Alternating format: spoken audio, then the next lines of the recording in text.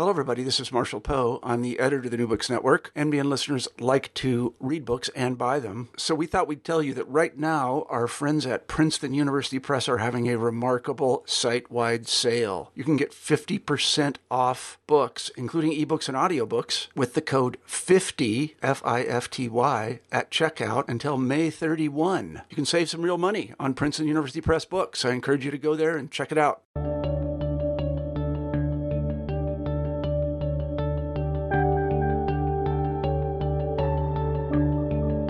Good day. Welcome back to New Books in History.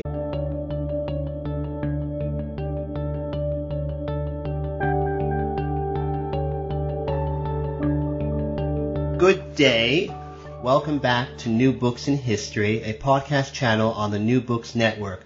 My name is Dr. Charles Coutinho of the Royal Historical Society. I'm a host on the channel, and today I'm pleased to be speaking with William Anthony Hay, Professor of History at Mississippi State University, about his newest book, Lord Liverpool, A Political Life. Professor Hay, welcome to New Books in History. Let me first off ask you, what is the primary thesis of your book? The book argues that Lord Liverpool was one of the more significant figures of the early 19th century. He's an overlooked leader. Someone else had already taken the title, the Forgotten Prime Minister, and yet Liverpool had a profound influence on early 19th century British history and also on European history more broadly. He was a pivotal figure in bringing Britain through the transition after the Napoleonic Wars, as well as guiding Britain through the upheavals unleashed by the French Revolutionary and Napoleonic Wars. Why do you think, I know you go a little bit into this subject at the end of the book, but why do you believe that Lord Liverpool dropped out of the collective memories of the Tory party, as well as, until recently, most of the historians of the same? Well, there's a big question or big issue about historical memory. Why do we remember some figures and overlook or forget others? I think the key to Lord Liverpool dropping out of memory is twofold. One is that he didn't have a personal following committed to promoting his memory.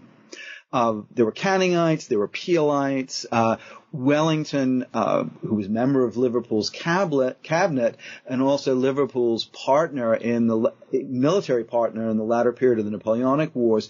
Wellington had his own, maybe I should say, coterie or group of followers and enthusiasts, of supporters who were committed to keeping Wellington's reputation and memory alive. Liverpool didn't have that. Liverpool also suffered from being a figure of the last great figure of the long 18th century. That he was an upholder, a defender of Britain's 18th century constitution, the balanced constitution in church and state.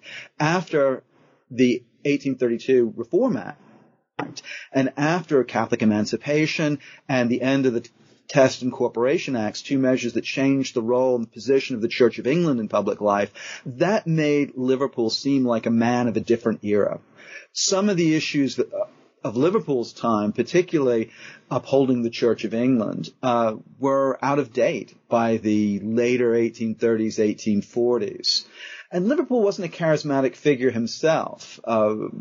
One biographer describes Liverpool as having been buried by a 3-volume edition of his Life and Times edition that drew heavily on his correspondence and personal papers. So he wasn't a person, he didn't have a personal following. He wasn't someone who was a commanding figure even in his own day. And he was easily framed as a man of the past rather than a man of the Victorian future.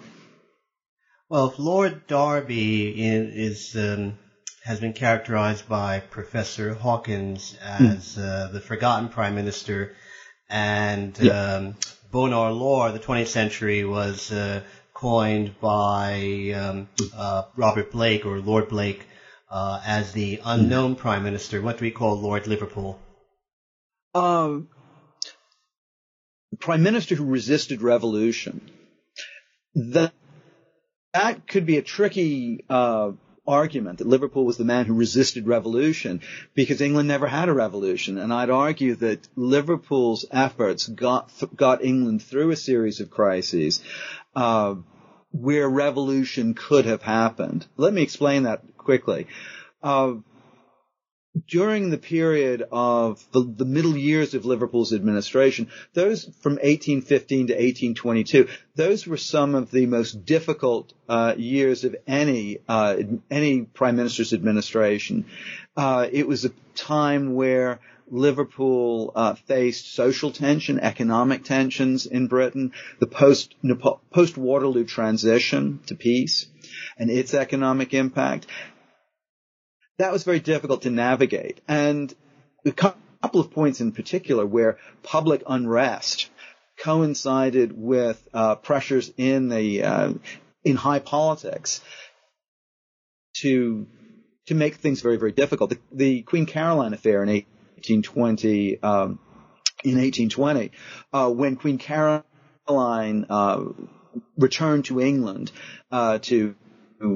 to claim her rights as queen, and George IV tried to divorce his estranged wife. That became a political crisis within the government, within politics at Westminster, but it also mobilized public opinion in an almost unprecedented way. It seemed like a moment, a turning point where political order would break down. Liverpool did a lot to make sure that it didn't break down. And even after his death in 1828, the crises around Catholic emancipation and then around the First Reform Act from 1830 through 1834, Liverpool had established a degree of stability that enabled governments, including the Whig government in 1830 through 32, to weather crisis in a way that might have been much more difficult. So the similarity between Derby, Bonar Law, and Liverpool is they all operated behind the scenes, that they were not front men. The difference is that Liverpool held power for an extended period as prime minister, and even held top jobs in a series of earlier administrations. So that contributed to making him the man who resisted upheaval and brought England into evolutionary rather than revolutionary change. So in essence, your argument is that the 15 years of Lord Liverpool as First Lord of the Treasury Prime Minister did a splendid job of buttressing the ship of state sufficiently so that changes which came about in the later 1820s, Catholic emancipation, and then the subsequent Reform Bill of 1832, meant that they were able to be passed on an evolutionary reformist basis rather than a revolutionary one. Yes, he not only navigated the rapids of post-Waterloo dynamics in Britain, economic problems, political problems, popular unrest, but he also set out a lasting basis of conservative policy that certainly guided Peel, that guided Canning immediately after his death, and his governance provided buffers, as you say, that weathered the crises of the late 20s and early 30s. It's important, I'd add here, to look at his earlier experiences. Liverpool was present at the storming of the Bastille in Paris, and he had an acute sense of the dangers that unrest and the emergence of a political vacuum would pose. That awareness guided his decisions as prime minister and guided the steps that he took to buttress the ship of state, or to buffer institutions from change, so that change could come gradually, change could be adaptive, evolutionary, not revolutionary. Can you, going back to the beginning of the book, can you explicate for the audience the changed meaning of what was meant by Tory in the lifetimes of Charles Jenkinson, the first Earl of Liverpool, Lord Liverpool's father, as well as himself? Yes, there's been a debate among historians about the nature of party. Some have argued that party really only develops from the late 18th century and into the early 19th century. The world of Charles Jenkinson's political maturity, when he went through Oxford University and then entered the beginnings of his career entering public life, was a period of faction rather than what we would understand as party. What I would argue happened was that there are two categories, two boxes generally, of Tory and Whig. And those had persisted from an earlier era of party, the rage of parties that was described under Queen Anne. And under George I and George II, Tories had been largely marginalized. So Toryism became more a matter of sentiment and outlook than what we would understand as an organized political movement seeking office and patronage. Tories had been locked out for generations, more than a generation or two at least. And the Whig ascendancy that Sir Robert Walpole established in the 1820s also locked out many who identified as Whigs. And the split was really one of court and country by the 1840s and early 1850s. It's only during a period of political... I'm sorry, you mean 1740s, 1750s? Yes, I'm sorry, excuse me. 1740s, 1750s. That's a good correction. It's when the Walpole system breaks down and you have a decade of confused politics under George I, during the first decade of George I's reign in the 1760s. I have to be careful and not say 18 by mistake. That's when you see... You actually mean George III. I'm sorry, George III. That's how, that's the period when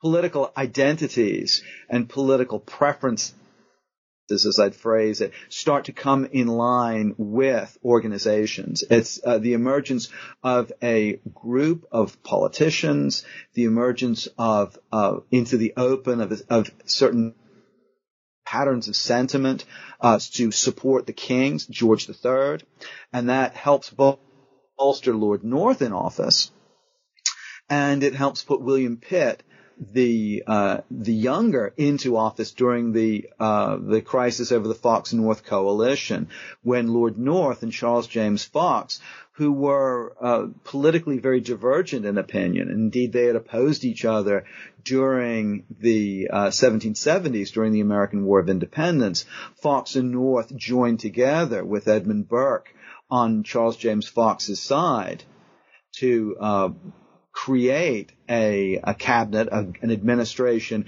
and push themselves on George III, as government, because they had a majority in the House of Commons. Public opinion in the country and the House of Lords sided with the king. And that created a controversy, indeed a crisis, when Pitt came into power after George III dismissed the Fox-North coalition. Pitt was able to, with support in the country and with support that reflected Tory opinions rather than the independent Whig views of the elder Pitt and the younger Pitt, Pitt brought into power a new coalition that became the foundation of a second Tory party. Now, it seems odd, Pitt being a Whig, an independent Whig, which has to be emphasized here, becoming the leader of a second Tory party.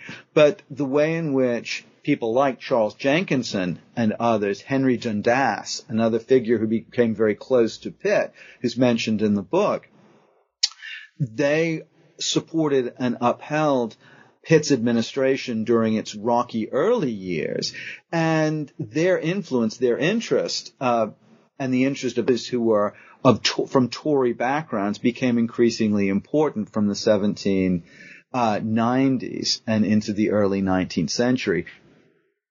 So what you see is the irony, in a sense, of an independent Whig leading an administration that became a Tory government, the reemergence and revival of what Keith Filing calls the Second Tory Party. And part of that dynamic is the fact that men who are in office together and have the experience of working together in government, that builds a unity. It builds an esprit de corps and a sense of administrative government that provides a counterpart, and I think a neglected counterpart, to Edmund Burke's idea of and justification for party government in his thoughts on the present discontents in the early 1770s. Burke had argued that men who share principles and who share a vision of the common good should cooperate as a party, not for their own advantage, but to promote their vision of the national interest, of the public's interest. And that was an argument to defend party and opposition. What you see developing, not really articulated in the same way, but seen in George Canning, seen in Liverpool, seen later on in Sir Robert Peel, is a party spirit of working together instead of acting in opposition, but working together in government to pursue and to promote a shared vision of the public good, of the king's service.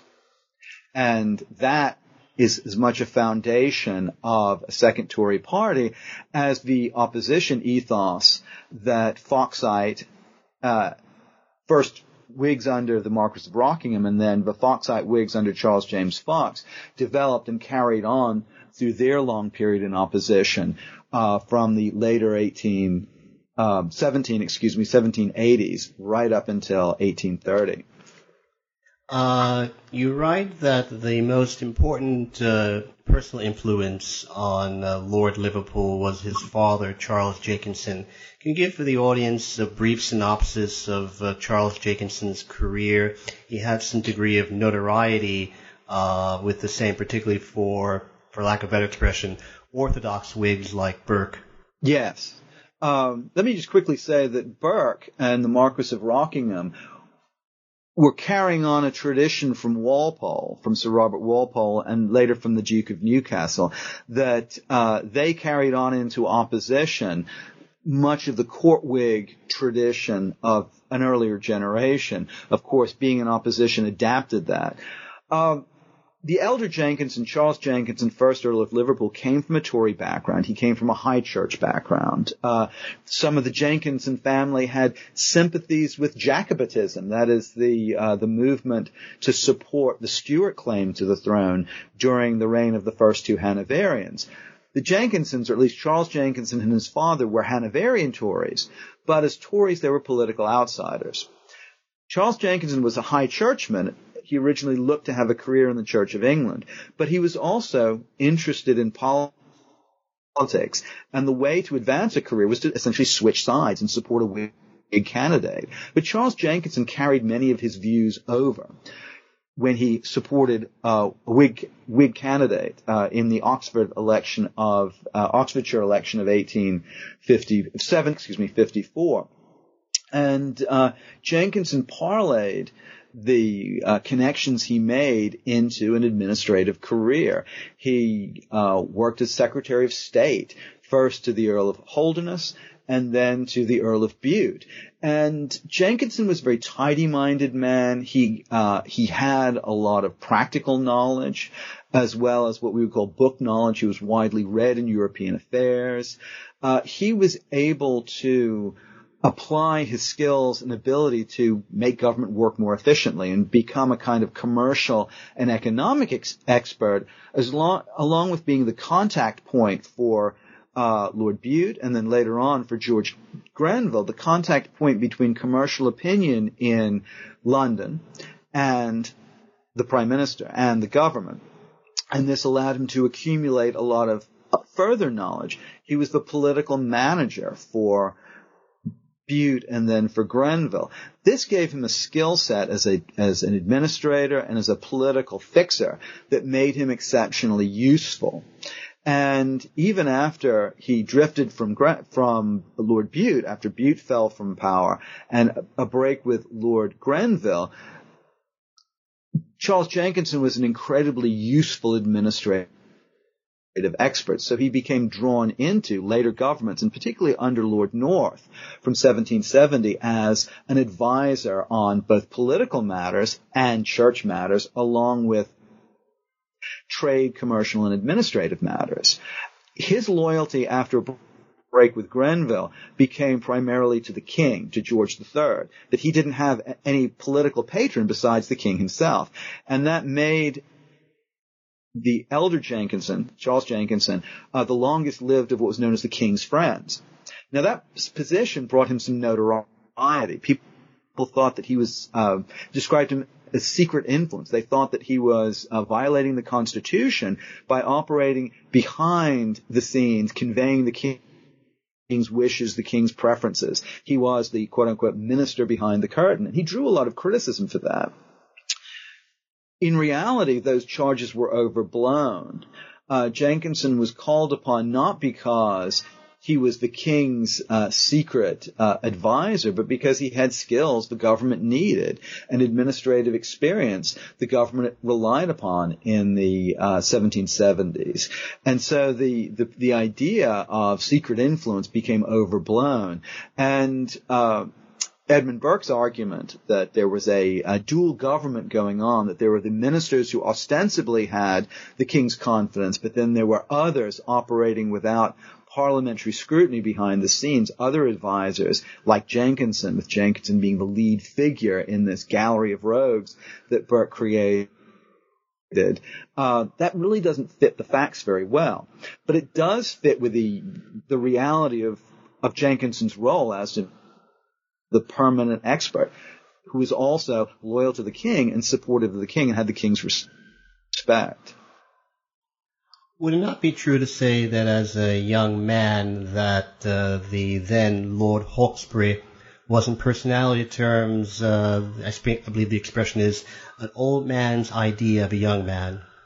Yes, this is the young Lord Hawkesbury, the future Prime Minister, my Lord Liverpool, not his father Charles Jenkinson. Yes, Robert Banks Jenkinson was very much an older man's idea of a young man. He at times antagonized his contemporaries and some of his elders by sort of acting beyond his years and being quite assertive in stating opinions, even as a young man, because he'd been accustomed as his father's son to being around major figures like the younger Pitt, like Henry Dundas, and he had been introduced to the king at a young age. The king remembered him even as a schoolboy. Young Hawkesbury, the future Prime Minister, Lord Liverpool, young Hawkesbury had a certain awkwardness in manner about him. He wasn't easy. He didn't have an easy charm. And that created impediments for him. He often seemed in conversation and in company to declaim more than converse. So in many ways that factor of personality put barriers up to him that he tripped over at various stages. And it's quite fascinating looking in the 1790s at how some of Liverpool's contemporaries and slightly older contemporaries, many of whom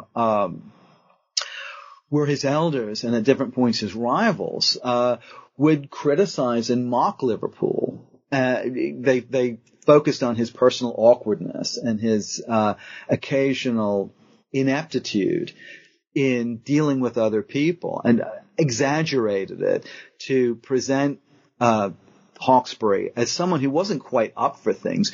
Good at some points. He was a good speaker in the House of Commons, even though he had a courtesy title as the son of a peer, Lord Hawkesbury. After his father became Earl of Liverpool, first Earl of Liverpool, he spoke well in public, but not so well in company. Little slips and mishaps gave critics a point to mock him. There's a cartoon that I use as an illustration in the book that shows Liverpool, well, Hawkesbury at this point, and Henry Addington and a number of other figures who stepped into ministerial roles when Addington formed a government after Pitt resigned in 1800, trying on their predecessors' clothes and not quite measuring up, that Liverpool dwarfed Henry Addington as Prime Minister, dwarfed by the mantle of their predecessors. That wasn't quite true, but it became a sustained line of criticism of Hawkesbury as a young man, that he wasn't quite up to some of the jobs he was given.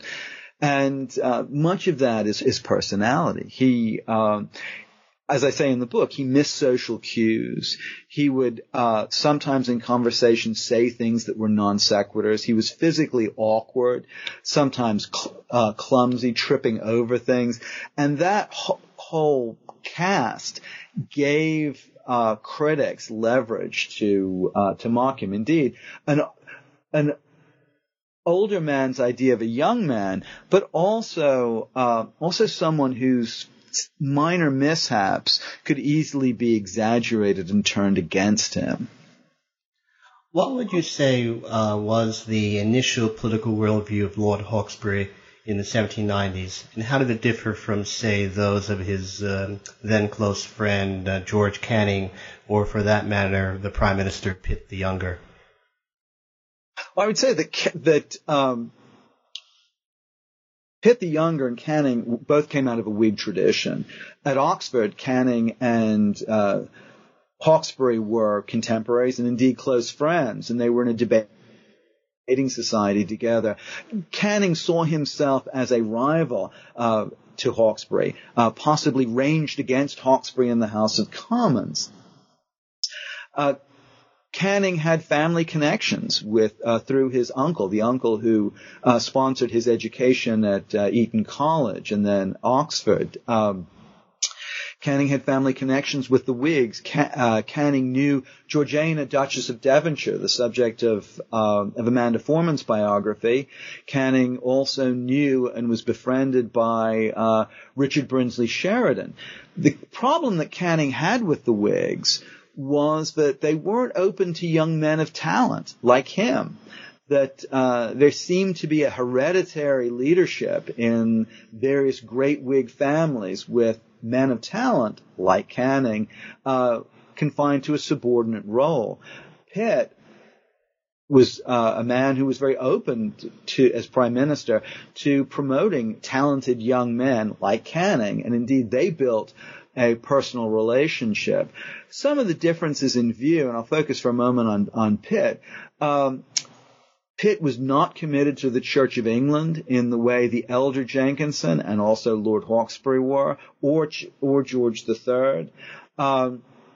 Pitt had a more skeptical early view of the French Revolution, as did Canning. Canning was not entirely unsympathetic from the start. Canning was skeptical of French émigrés. Lord Castlereagh, who enters the story later on, Castlereagh had visited Paris, and he didn't immediately oppose the revolution, the French Revolution. Liverpool from the start saw it as a threat, and he saw the breakdown of order, and the fall of the Bastille symbolized and underlined that breakdown of order, which is a much wider phenomenon than simply the fall of the Bastille and the massacre of the garrison. He saw that breakdown of order as something that would lead into civil war and then despotism. So Pitt and Canning, at first at least, had a more evolutionary sense of what was going on in France, and at first thought that perhaps, like many Whigs, thought that perhaps France was following England's earlier path to limited monarchy. Liverpool saw instead a breakdown of order that would lead to civil war and eventually despotism. And Liverpool looked at the French Revolution in terms of the French wars of religion from the 16th century and the English civil wars of the 17th century. So that parallel very alive in Liverpool's imagination and the way he framed conflict in France was not an issue for Pitt and for Canning. The French Revolution became a problem for Pitt, for Canning, and for some others in Pitt's government when it broke the boundaries of France and it became a foreign war. It drew England into a war for European stability in the 1790s. How successful would you characterize the then Hawkesbury as Foreign Secretary in Addington's cabinet? He was sharply criticized at the time. I think he was more successful, and other historians, including Boyd Hilton, in his study of English history, British history, A Mad, Bad, Dangerous People, who can concur in my judgment. I think he was more successful than he's been represented. The problem that Hawkesbury had as Foreign Secretary is that he was given an impossible task.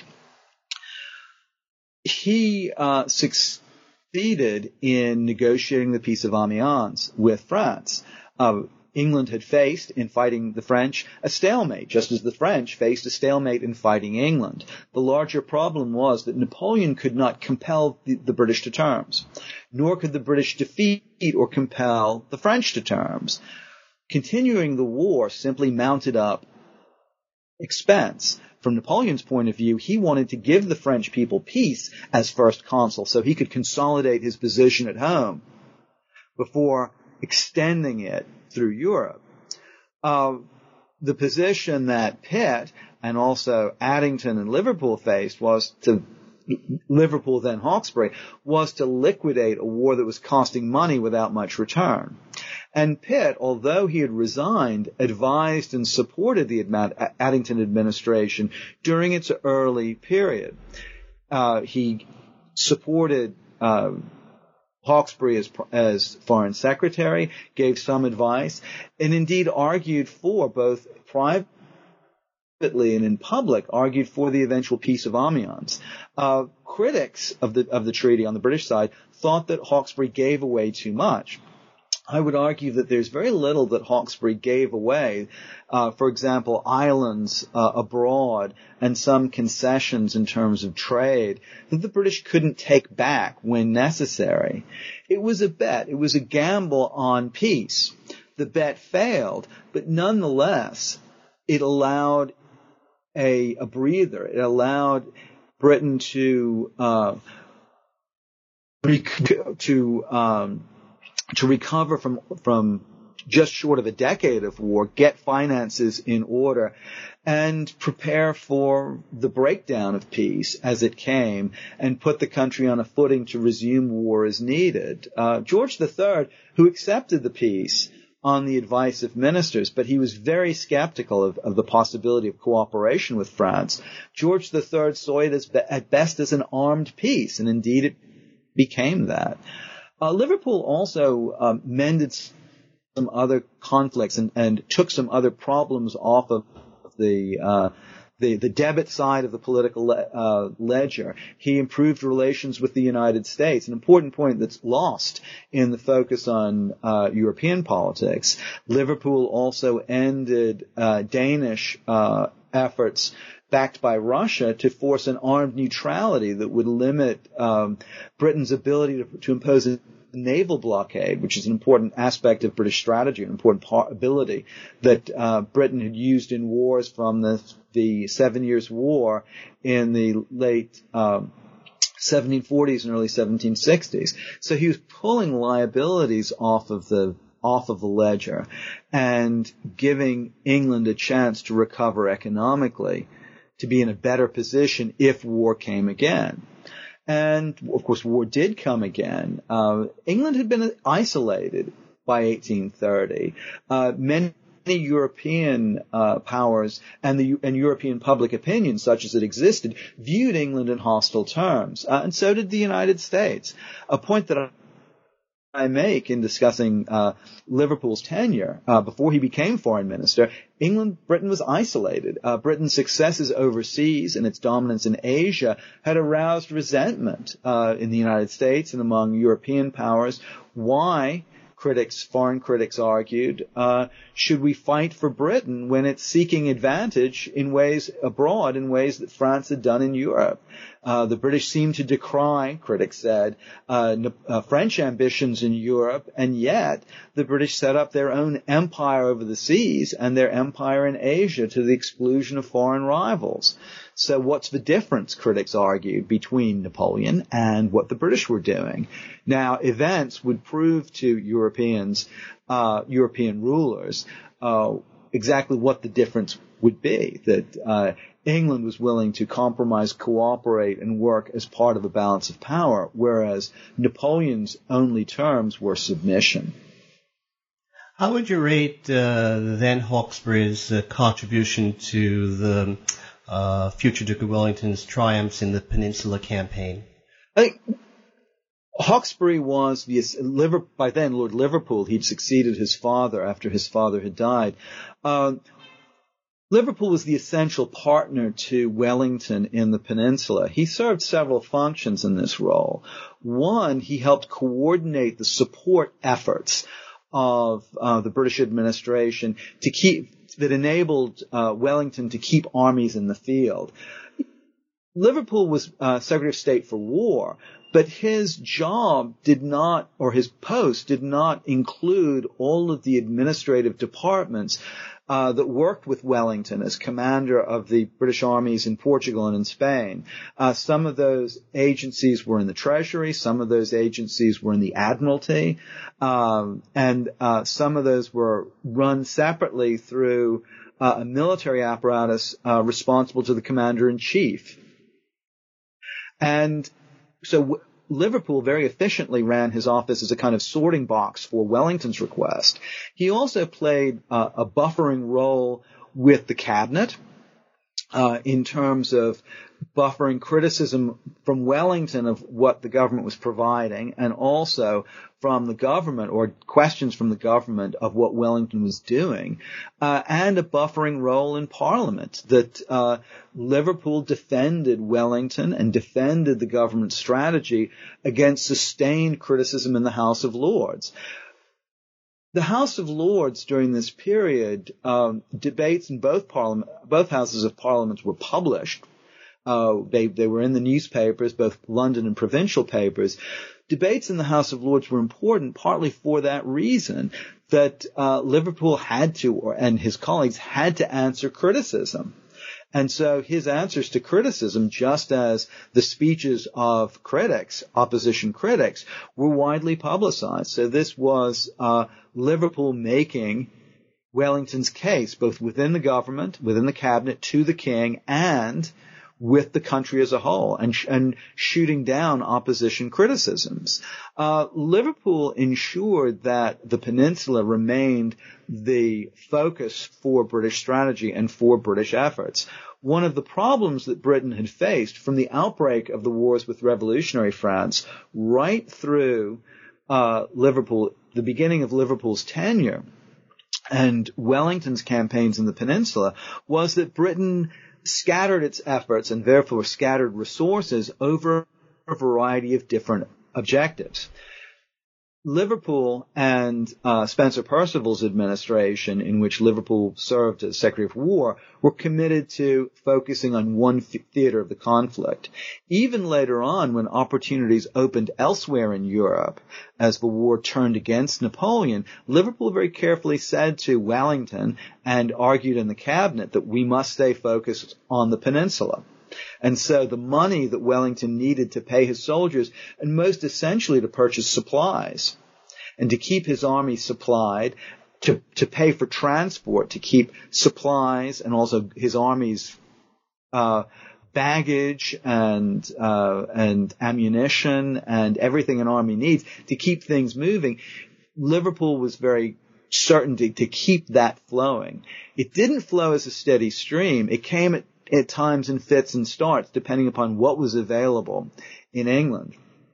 But it gave Wellington enough to operate defensively over a series of campaigns, and then take the war to the French in Spain while supporting Spanish efforts, both guerrilla efforts and the efforts of regular Spanish forces to pressure Napoleon. And taking the war to the French in Spain played a pivotal role as Napoleon shifted his attentions to the other side of Europe by attacking Russia. Why did then Lord Liverpool become Prime Minister in 1812? His colleagues trusted him. His colleagues relied upon him.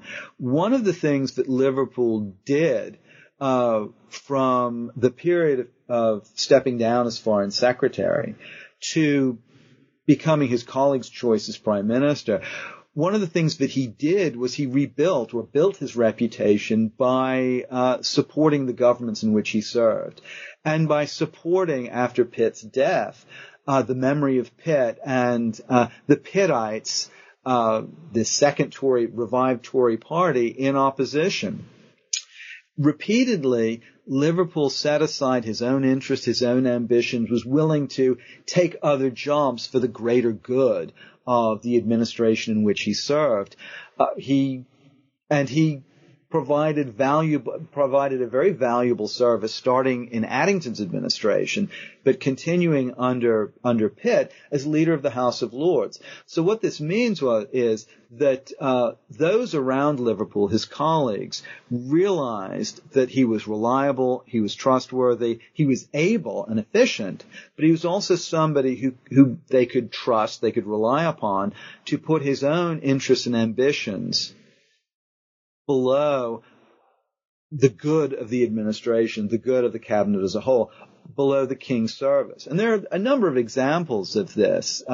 During the quarrel between Canning and Castlereagh that ended in a famous duel that broke up the Duke of Portland's administration, Liverpool was willing to give up his office to accommodate a new administration that would be more fair to Castlereagh, who had been criticized for his management of the War Department, while also making the government more efficient and more effective. That where others were pushing their own claims to lead, notably Canning, notably Castlereagh, and even Spencer Perceval, Liverpool was willing to step back and subordinate his ambitions for the greater good. That meant that his colleagues trusted him, relied upon him, and saw him as the most effective figure as Prime Minister when Perceval was assassinated. Let me make another point about this that's relevant. Perceval and Canning earlier had both agreed that the Prime Minister, after the Duke of Portland stepped down, and Portland had been in ill health, he was in many ways largely a figurehead Prime Minister, someone under whom others could serve even if they wouldn't serve under each other. Canning and Perceval both agreed that the Prime Minister should be in the House of Commons because that's where the most difficult debates took place. They also, by the way, had Liverpool to carry the weight as a debater and as a spokesman in the House of Lords. So it's very relevant that come Perceval's assassination in 1812, the cabinet looked to Liverpool, even though he's in the House of Lords, and even though there was a justification for keeping the Premiership, the First Lord of the Treasury, in the House of Commons to meet challenges there, they saw Liverpool as the man, as the indispensable figure. And in fact, I think up to that time, it changes, oddly enough, the 19th century, which we think of the century of proto-democratization, is much more the tendency for the First Lord of the Treasury to be in the House of Lords. Yes. Whereas previous to that, I don't think there was any long-serving Prime Minister going back to perhaps before the Hanoverian succession in 1714, for a First Lord of the Treasury to be in the House of Lords, usually it's the House of Commons. Yes, I think if you looked at from Walpole through Liverpool, you would find more prime ministers or more years in which the prime minister was in the Commons than in the Lords. And that, your question brings up an important point, that even under very much of an aristocratic constitution, debates in the House of Commons mattered, not just votes, but debates. And a prime minister could not speak in the House in which he did not sit. So having the prime minister in the House of Commons meant that the prime minister could answer criticism there, which is in many ways as important a function as administering and setting policy, that being able to argue the cabinet's line to justify government decisions. There's an important point related to this that I think I should make here, and that is that Parliament, both the House of Lords and the House of Commons, served as much to oversee the executive as to legislate.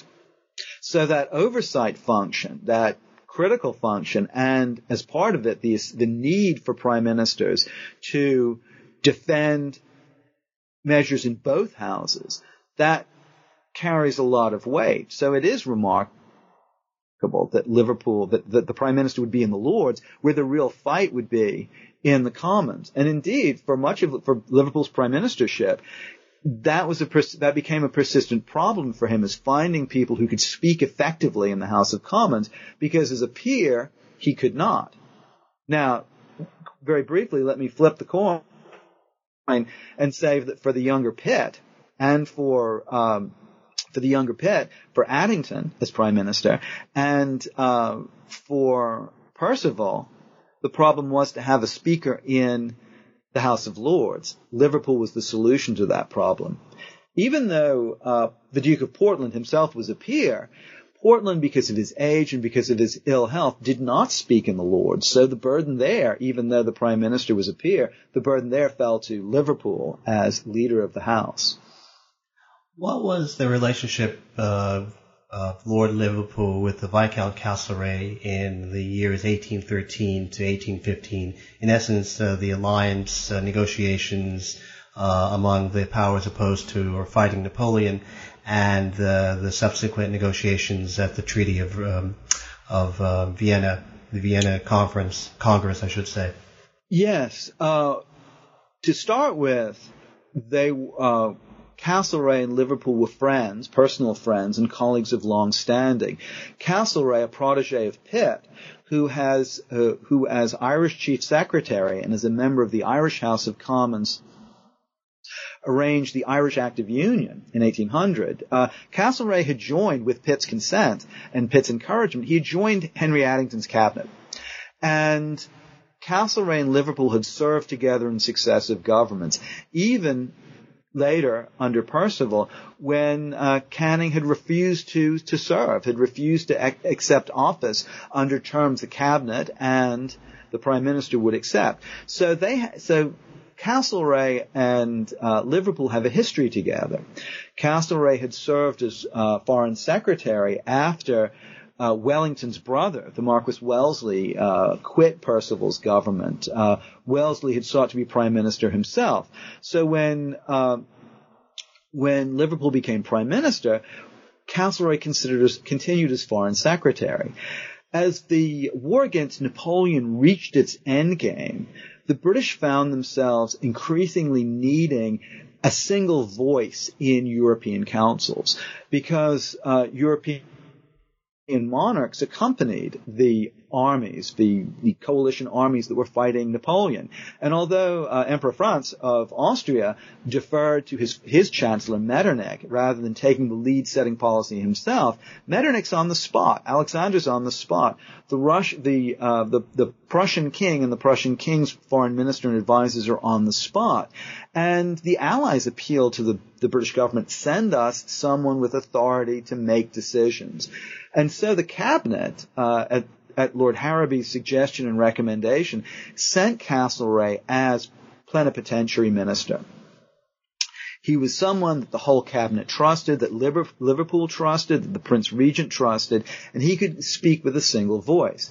Now, there were differences in viewpoint between Castlereagh and Liverpool, but those differences at this stage were not so great. Liverpool, and they're more a matter of focus. Liverpool was much more focused on opinion at home, whereas Castlereagh, once he arrived in the Allied camp, I don't give you a specific location because the diplomacy of the later years of the war was a movable feast. The statesmen followed the armies fighting Napoleon.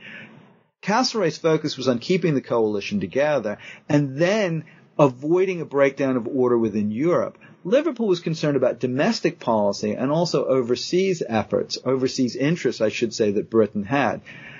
At several points during the negotiations at Vienna, Castlereagh, with full authority, went further than his colleagues would have liked, indeed further than Liverpool would have liked, getting England into the details, into the weeds, so to speak, of negotiations for a continental European settlement.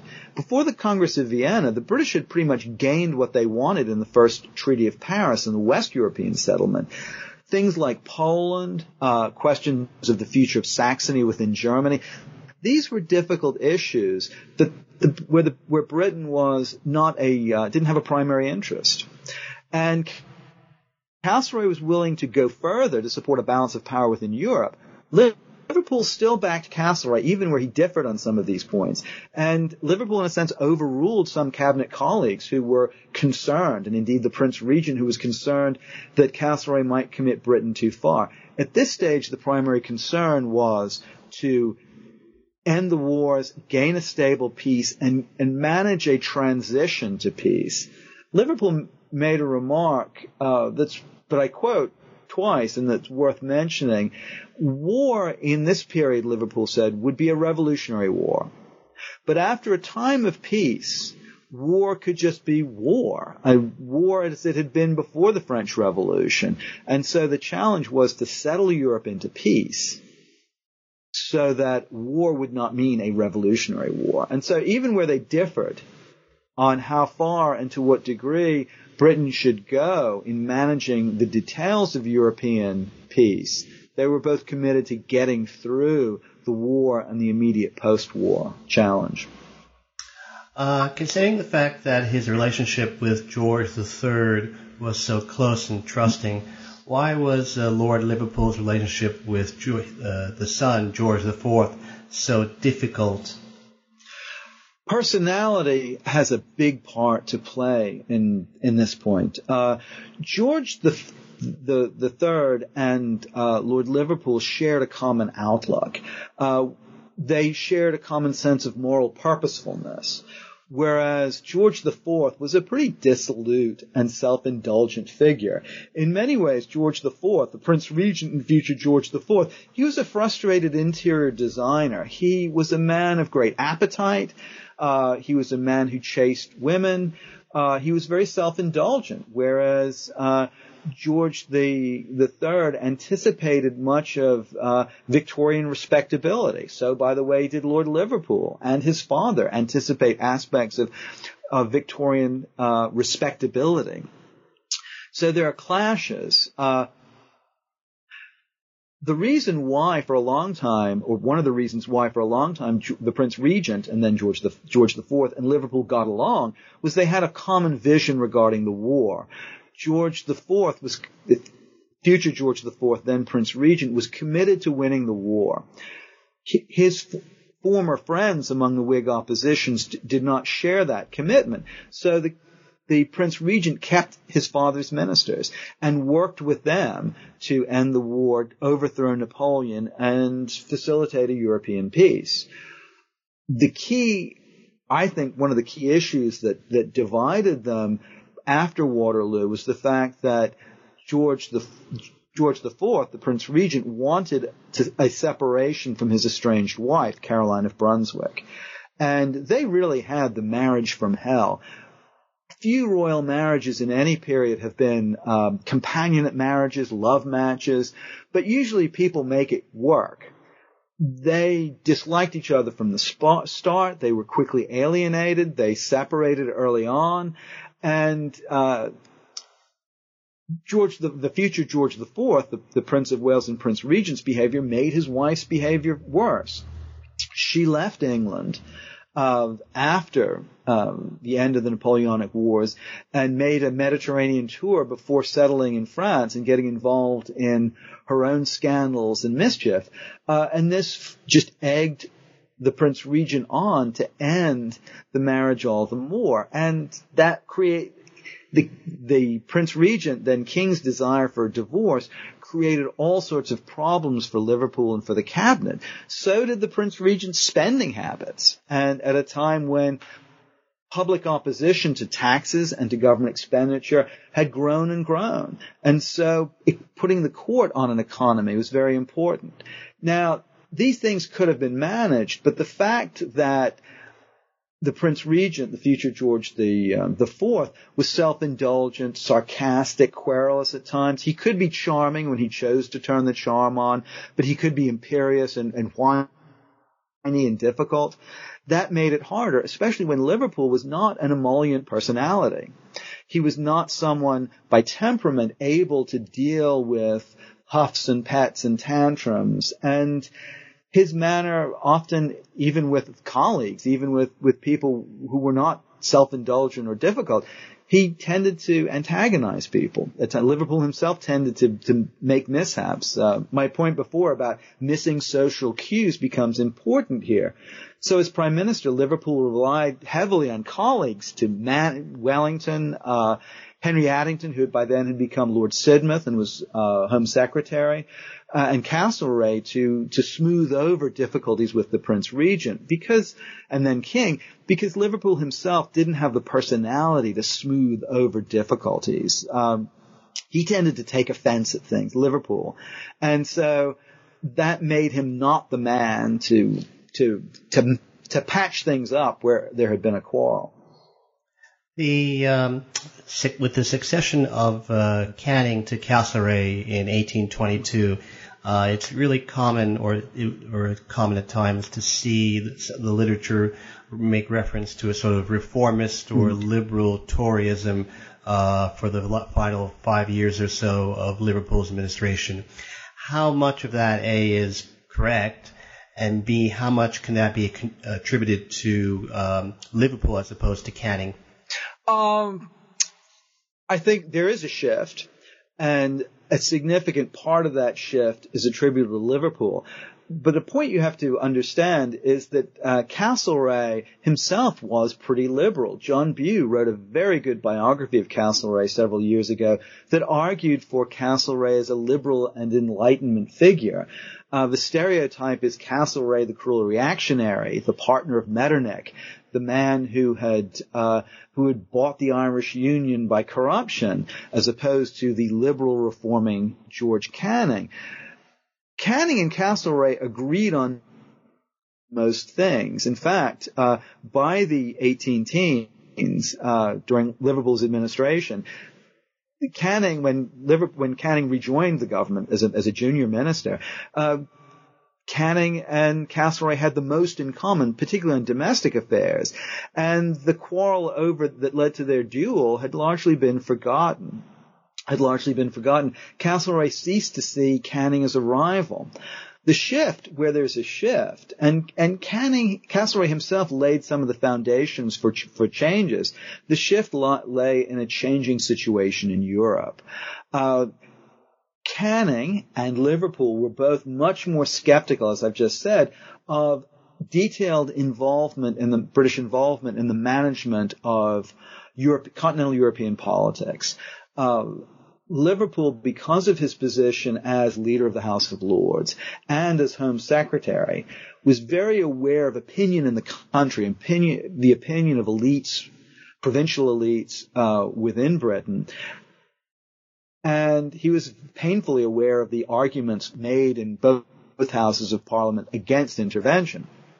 So Liverpool and Canning are going to be much, much more cautious about involving Britain in continental affairs. Canning, because really from the point he arrived at the Allied headquarters and had been responsible for coordinating diplomacy and coordinating policy with Alexander and Metternich and other Allied statesmen, Castlereagh had seen, I wouldn't say he was captured by Britain's allies, but he had seen from the point of view of partners much, much more so than Canning did or Liverpool ever would. And that's the core difference. When continental European willingness to intervene in situations, a revolution in Naples in Italy, a revolution in Spain in 1820, when the continental powers became willing to intervene in ways that Britain would not. And certainly that Liverpool and Canning were not willing to do. Britain started to distance itself from its wartime allies.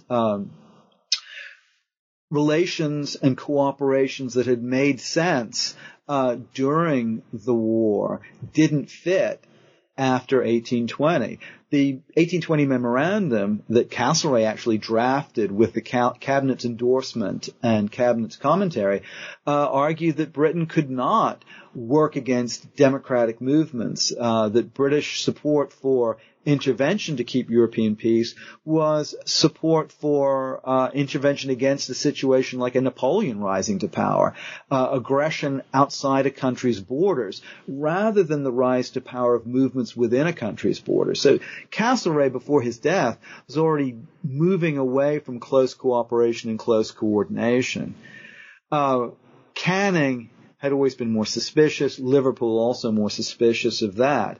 And the issues in European politics in 1820, 21, 22, that brought the distance between, and it brought that shift to, that's often described in terms of liberal Toryism, that has long been described as Canning, or rather Castlereagh illiberal, Canning liberal. They were both pretty liberal.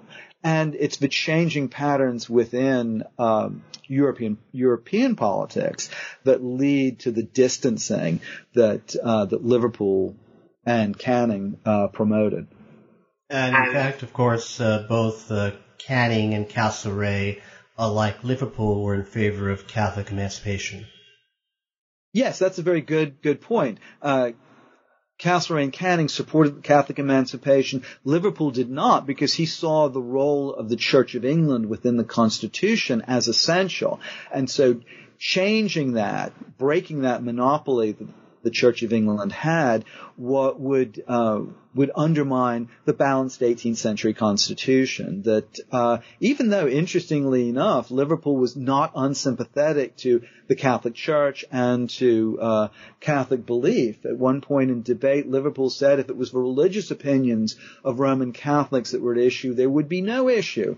The issue is a divided allegiance, he argued, and the fact that Catholics owed allegiance to the Pope as a foreign ruler and not a full allegiance to the king. Liverpool also saw the established church as part of the balanced constitution, along with the crown and parliament of king, lords, and commons. And to change the position of the church would undermine not only the church's spiritual authority, but it would also remove one of the temporal pillars of the 18th century Constitution. How much was the collapse of Tory party fortunes after Lord Liverpool's forced retirement in 1827 predetermined, and how much of it was fortuitous? I think, well, there was a lot that was predetermined in the sense that groups within the government did not get along, that Liverpool had become the keystone in the political architecture because he was able to keep, well, for two reasons. One, he was able to keep both groups. One, a group around Lord Bathurst, Secretary of War and Colonies, Liverpool, and the Earl of Eldon. I'm sorry, not Liverpool, Wellington and the Earl of Eldon. He was able to keep them in line with a supposedly liberal Tory group of Canning and William Huskisson and Frederick Robinson. But also, so he's able to keep them working together, but he's also the keystone in the arch because neither side could agree on a replacement. You're back to the situation under the Duke of Portland where leading men would not agree to serve under each other. Liverpool was the acceptable alternative. The difference between Liverpool and Portland is that Liverpool actually had a very strong hand in administration, in management, in government, and in defending the government's measures, whereas Portland, in his second administration, was largely a figurehead. Indeed, in his first administration, Portland had been a figurehead. But Liverpool's not just the leader of the government, but he's also filling a space, like the filling a space on the chessboard that nobody else could fill without others dropping out. And it's when, after Liverpool's forced resignation, as you phrase it, after Liverpool's stroke, when Peel and Wellington refused to serve under Canning, and importantly, George IV refuses to simply allow Peel and Wellington and their supporters to impose a choice upon him.